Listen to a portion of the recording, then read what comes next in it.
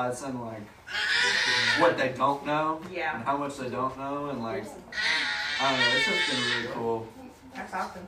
Yeah, so I feel like everybody's getting really, really close. I've been wrestling with just hitting them, continuing in Matthew. So we did the crucifixion in Matthew, did the resurrection in Matthew. I'm thinking to just keep going and hit the Great Commission and end out Matthew, and just hit them with the Great Commission landing.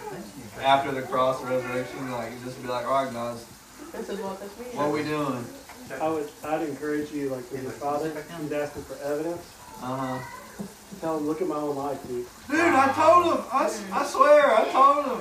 I'm like, what more do you need? I feel like that's why he said you have evidence, Dad, because like he's seen you.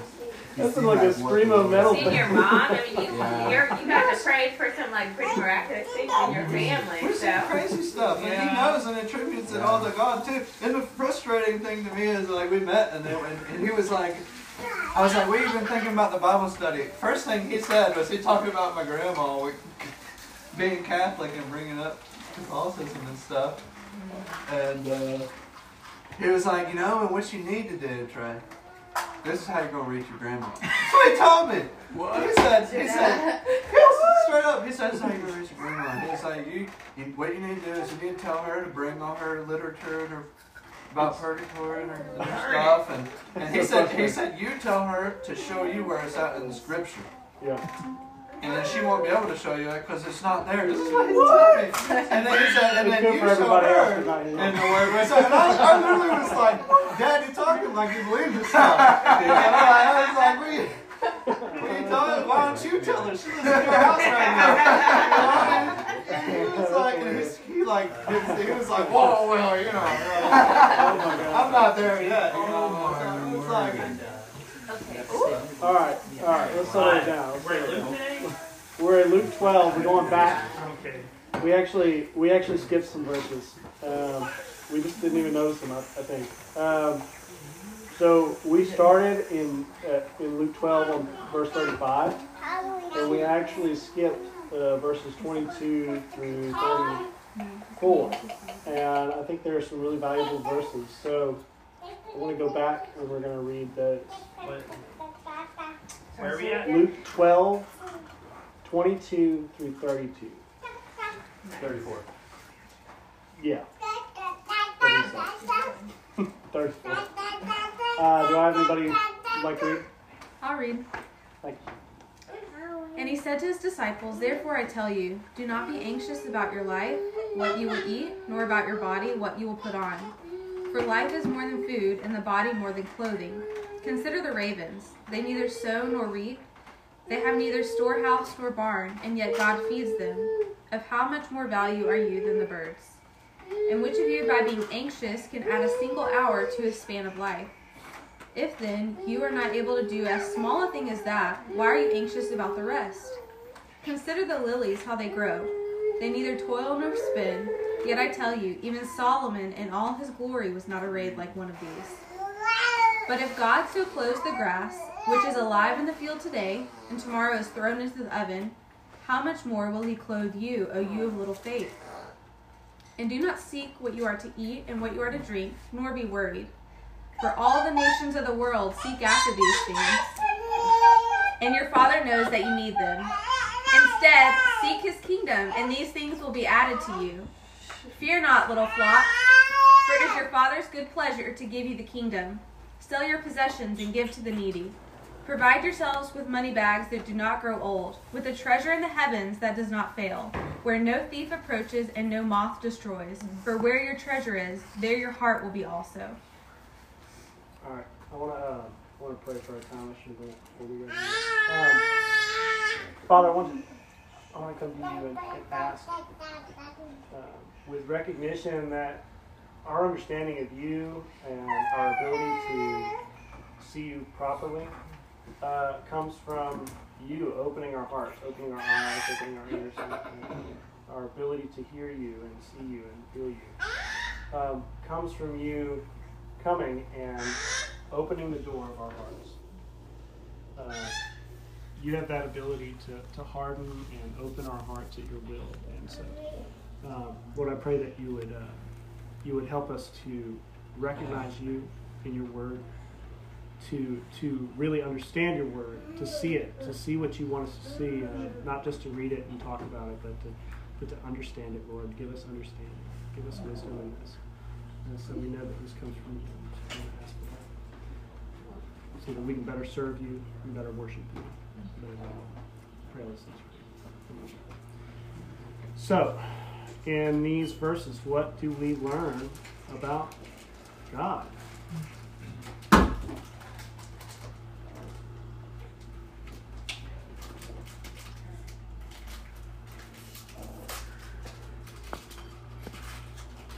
He knows what we need and he provides it. Mm-hmm. We see he's intricately involved in nature. Like he feeds birds. He creates like flowers that are really pretty. Well, there's something else in there, but he does all these things in nature by his power. He doesn't just create it. He's an intended gardener, Yeah. right? Sorry. Constantly cultivating it. Not just a gardener or creator, but he is Father. Yeah. That's good. He's pleased to give us the kingdom.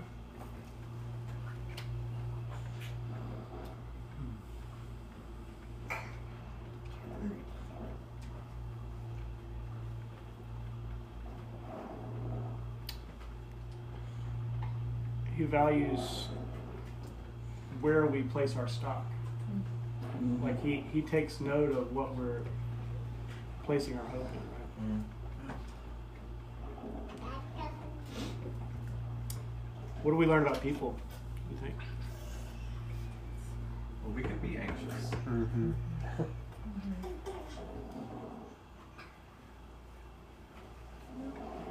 Going back to God real fast, thinking about verse 33, like,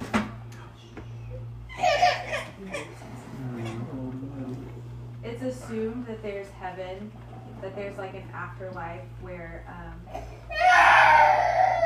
God is.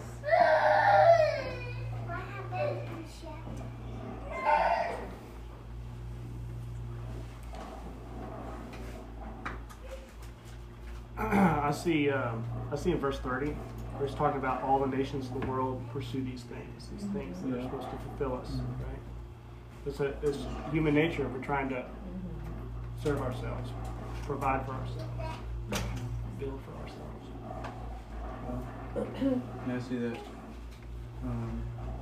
God wants his people to be different from the other nations, and specifically here in the fact that we're not worrying about what we're going to eat, what we're going to clothe with, and our needs being met. Yeah, I think the key there is that we recognize that we need to trust him to provide those things. Mm-hmm. We trust our Father to love us and know us and provide those things.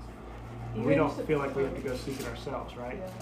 Yeah. Even to the point of like, it's really hitting me verse 33, like even to the point of like what he already has given, like give away, not like, you know, it's like, oh look, I have these things so God given me.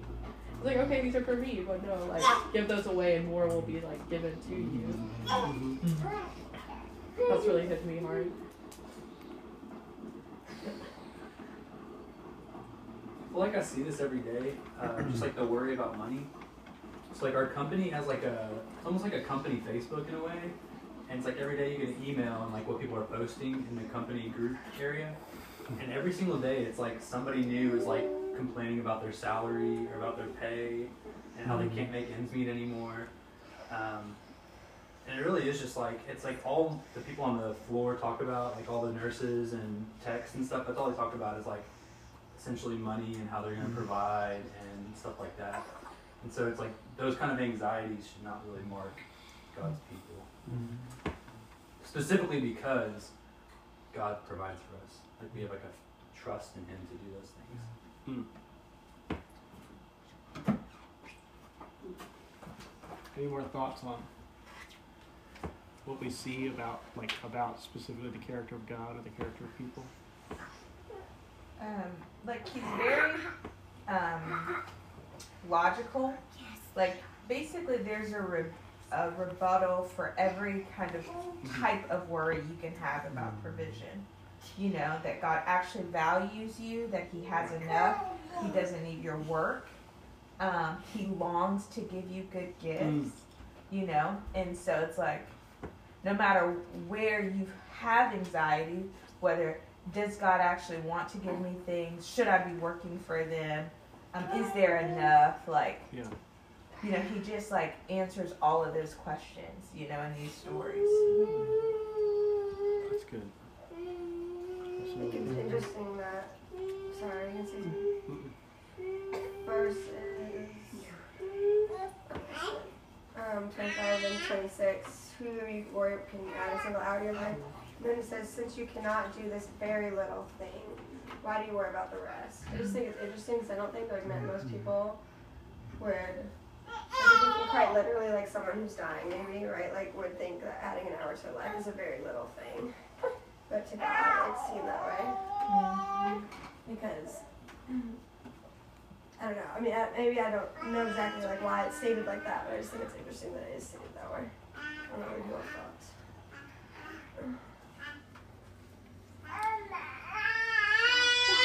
Well, I think if you're worrying about adding an hour to your life, right? Are we worried? Or do you think he's talking about your eternal life, like your eternal existence, or is he talking about just our lives here on this earth? What do you guys think about?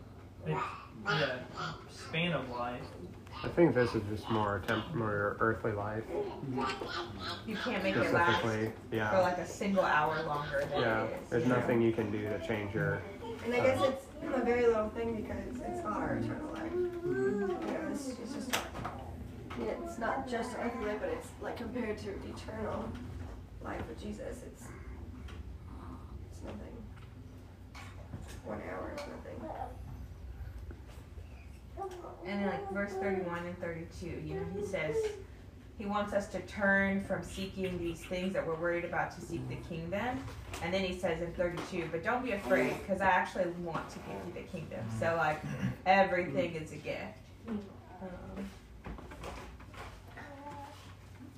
Absolutely. I was just encouraged, and I was talking with George about this. Convicted first, like looking back in the past or feeling guilt, or looking to the future and being anxious, are both sins to avoid, right? But I was reminded of the hymn "In Christ Alone," you know, where it says, "No guilt in life, no fear in death. This is the power of Christ in me." From life's first cry to final breath, Jesus commands my destiny. So just thinking of like Jesus' sovereignty over our lives, that like He's numbered our days. Like we can't get a single hour more or less than what exactly He has numbered, you know, for us. And so when we know who He is, that is very restful. Yeah, he has prescribed these things already, right? In a lot of ways. Well, moving on to things to do, I want to ask a question. You know, when he says in verse 33, sell your possessions and give to the poor, what do you think he's talking about? Do you think that means we should actually just go sell all our stuff after we read this and give it all to the poor? Or what do you guys think that means? What's the application for that?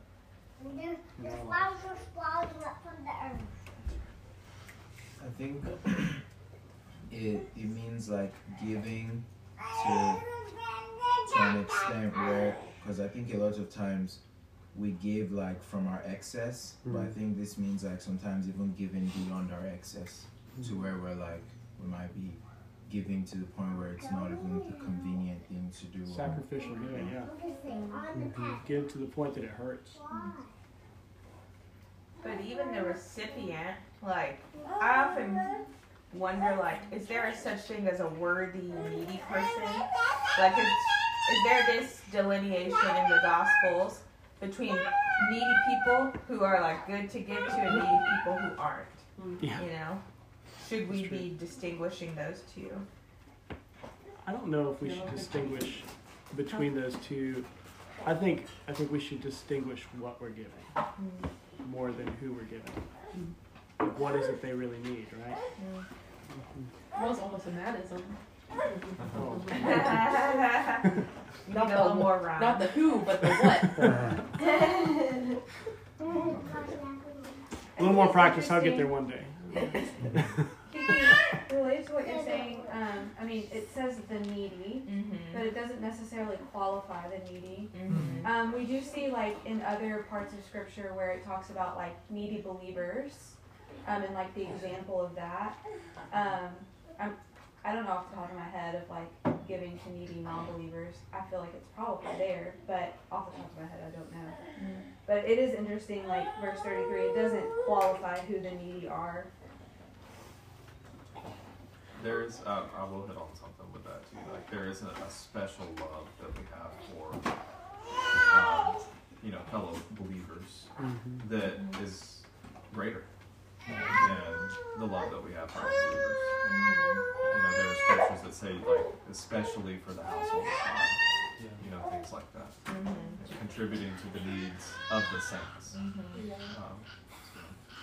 Yeah, I feel like I'm being. I was just saying, I feel like I'm being convicted because it's like, I don't give enough, so why am I trying to be like, oh, but like, should I give to this person or not? Because like, really, I just need to give in general, and sometimes we can like, try to circumvent that by being like, oh, but look, I'm being so wise. And it's like, there's a place for wisdom, but in general, I think we all could say we need to give more than what we give. So not putting so many restrictions, If someone around us, like, if one of us is, like, literally giving their whole salary, maybe there'd be a room for be like, hey, maybe you shouldn't give this or that, but none of us are to that point, Yeah. Is there a reckless way to give? I don't think there is. I mean. I think there is. Yeah. I think there's a reckless way to give if we're giving out of the wrong heart posture. Yeah. That's good. That can be reckless. I was actually about to say, I believe that Jesus is, I know we're focused on the hand issue right now, but I think he's focused on the heart issue in the hand issue. That's why the verse 34, for where your treasure is, there will your heart be also. So, as we're considering what it means to give to the needy and sell your possessions and stuff, are we considering that out of the fact that our treasure is in heaven? All right, come on. No, it's okay.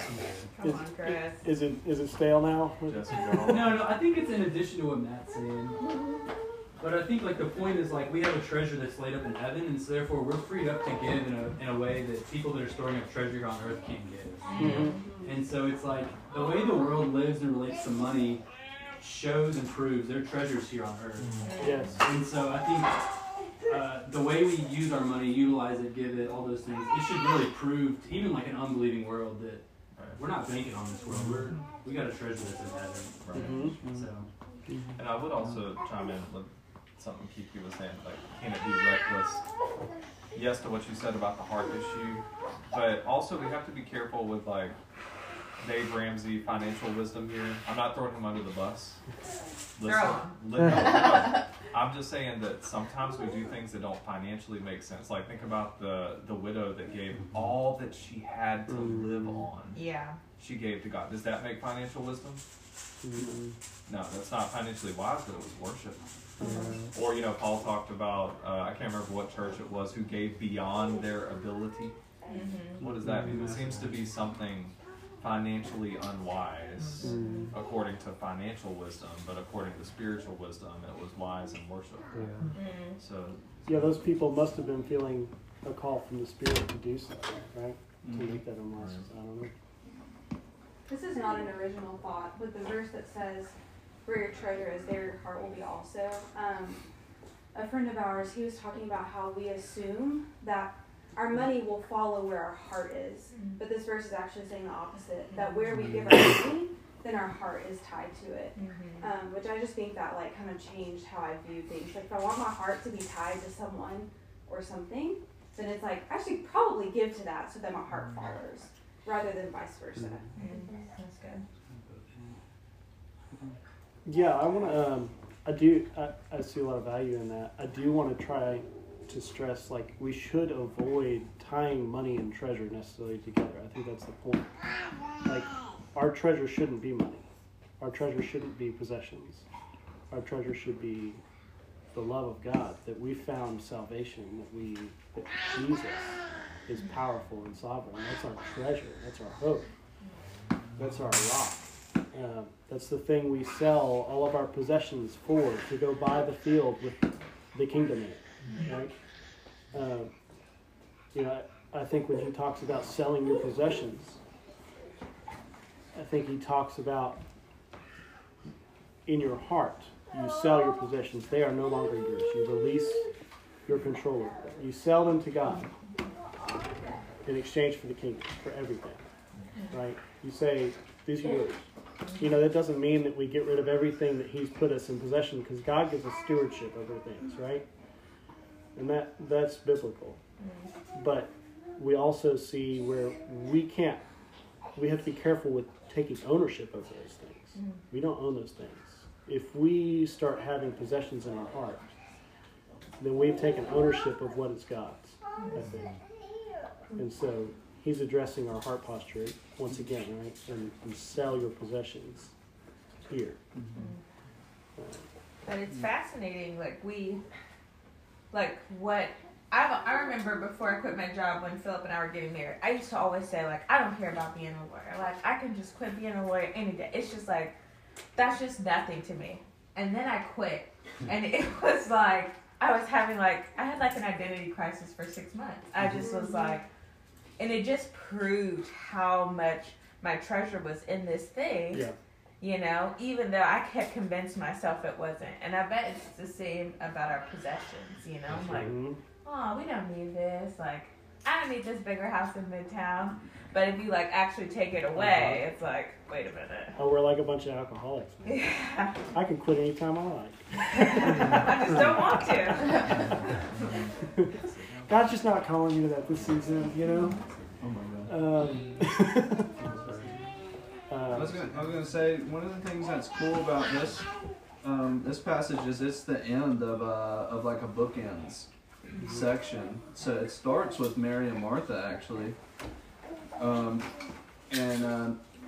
Jesus is kind of calling back, or Luke is kind of calling back to what Jesus told Mary in that section when, Lord, do you not care that my sister has left me and to do the serving by myself? And tell her to help me. And the Lord answered and said to her, Martha, Martha, you're worried and distracted by many things, but one thing is necessary. For Mary has chosen the good part, which shall not be taken away from her. And then you see in this passage, sell your possessions, give to charity, make yourselves money, but said, do not wear out an inexhaustible treasure in heaven, where no thief comes near, nor does moth destroy. So it's the same thing. Choose the good part, choose that good portion. It won't be taken away from you. It can't be destroyed, and no thief can come in and destroy. For where your treasure is, your heart will be also. It's actually kind of like a bookended kind of section where Jesus is encouraging people to choose. It's like a choosing, because the whole section is about that the kingdom is coming.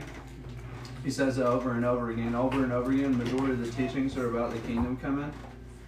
And within this specific section, it's actually interesting that he says, with this story, it's actually in contrast with the guy who's storing up in his barn, right?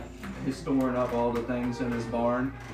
And it says, such is the one who stores up treasure for himself and is not enriched in relationship with God, And he just keeps hitting over and over again. I won't read all the verses or whatever, but the point is, one thing's necessary. Don't fear. Don't worry about these things, because he says in the section before, where is it at? He says, don't be afraid of those who kill the body, and after that have nothing more they can do. verse 11.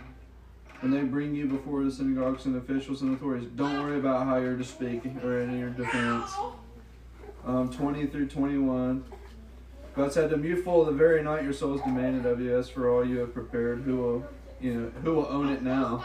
Such is the one who stores up treasure for himself, is not rich toward God." And then there at the end, in 32 through the end, "Do not be afraid, little flock. Your Father's chosen to give you the kingdom." And it's just cool. It's just like when you like kind of zoom out of the section and you realize what's the emphasis that Luke is putting on this order of teachings, you know? Is they're really consistent and cohesive with one another. That he's saying we shouldn't be afraid. Really, it's about choose your portion, choose where you're going to be rich. Are you going to be rich in this world, and then when you die, it's taken from you and given to another? Or are you going to be rich towards God when the kingdom comes? Are you ready when it actually comes? You know, that's what's more important. It's coming. Choose which one. Which one you're going to have, you know. What have you surrendered your heart to? Mm-hmm. That's what it did, yeah. Well, who have you trusted your well-being with? Yeah, that's right. And it's just cool because Jesus recognizes and affirms Mary, and then, you know, it's like, she's chosen the good portion. Mm-hmm. It's like, Mary's done it. She's gone. She's there. You know, it's so cool. I think it's important to realize like the heart too is that like sell your possessions and give to the needy, and then but we're getting something. Provide yourselves with money bags that do not grow old. And so it's essentially, it's said previously in Luke, give and it will be given to you.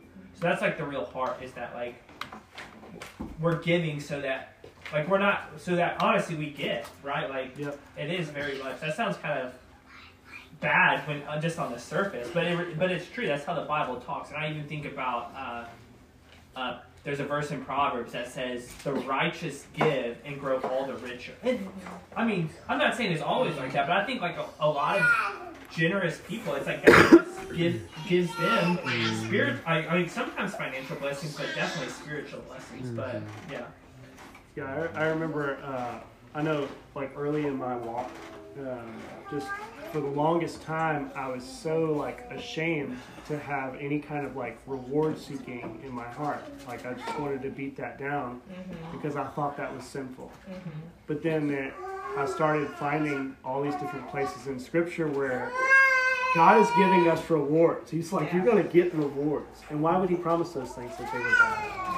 And I had to train myself out of that. Like I want to seek rewards from God. Yeah. That's right, man. Right. I don't want to seek rewards from people or myself or society, but I want to seek rewards from God. Because He's saying they're good, and I want to believe in Him, and I want to seek those things. Yeah. Well, Hebrews 11 says we actually must, as Christians, believe that God is reward. Yeah. We must believe that He exists and that He rewards those who diligently seek Him. Oh, hey, Rose, going in.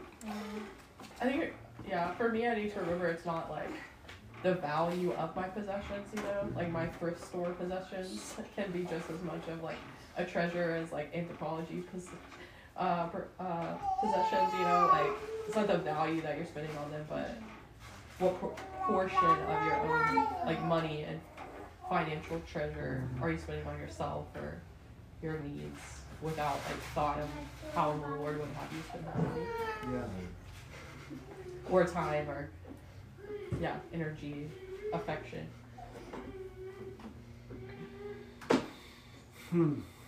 Yeah. So what I see overall with the theme of like possessions, right, is we have to weigh very carefully like where are the places that we're called to let go of things.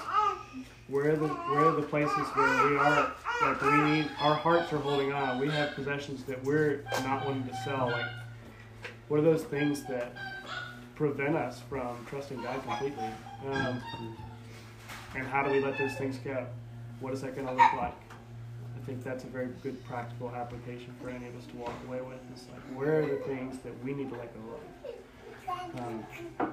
Because Jesus cares about what's in our hearts, not our actions necessarily. You know, we see time and time again in the gospel, Jesus talks about you take care of what's in your heart, and your actions will flow out of that. Mm-hmm. You know, be mindful, and I think a lot of times we forget that we're not really able ourselves to just change our hearts. And God does that. And so I think in the end we have to say that we're going to throw ourselves before God and ask Him, like, show me the ways where I need to do this. Show me the things in my heart. Show me the, coming back to Him, you know, seeking Him and seeking His wisdom, and like foregoing our own ability, but then going to Him for that, right? And so, but for this specifically, you know, what are those things we can let go? And, you know, I love that he's talking about selling all our possessions, but right before this, what was he talking about? How God provides. Mm-hmm. He provides for the sparrows. He provides for all these things. And how much more does he love us than those sparrows? You know? And he says that. He loves us more than the sparrows. So, anything else to add? We're worried about giving. He's like, sell all your possessions then. Yeah. Oh my gosh, that's so awesome. I would just like to say, provide yourselves with money bags that do not grow old is not referring to Coach or Louis Vuitton or just a good quality person. Yeah, you know, these women are all about it here. You know us. So good. Does anyone feel called to pray over our time? I can pray. I can try, at least. Do you feel called, Chris? Do it. Do you feel called? Oh, I don't know about that. Okay. Well, if nobody feels called, I'll pray. But sure. do I have any volunteers? I'll pray. Go ahead. Father, thank you so much that you provide for us. Lord, we see the robins outside right now and the sparrows, and they're just continually being fed by you. And we even see like beautiful flowers, and literally probably tomorrow, actually, they're just not even going to be there anymore. And so God, if you care for them that way, how much more do you care for us? God, help us as a church. Help us to really believe that about you. Help us to bank our lives on your faithfulness.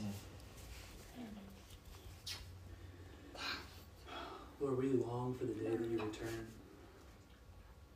We long to see Jesus coming on the clouds of heaven and for him to see us and for us to be made like him. And we long to receive a reward in his kingdom. I just pray that we would be ready for that day. Lord, let us love the appearing of Jesus and let us live lives that show that. Lives that show we're banked on your goodness as our Father and the coming of the Lord Jesus. I pray that our church would be marked with just almost a radical source of, or sense of generosity. That we would just love to give away what you've given to us. God, I pray you would enlarge my heart, and I'm sure many of us feel the same way. You would enlarge our heart for the needy among us. That when needs come up, we would be moved, like because the Macedonians, like Matt was saying, we would just be moved to a sense of giving that may not make sense to the world around us, but it makes sense for children of the God of the universe. Lord, I pray that ways you might have convicted us today, you would move us to action this week. That we would not just be hearers of the word, as is easy, but we would be doers of the word as well. And hearters. Hearters of the word. Yes. Oh, I pray this in Jesus' name. Amen. Amen.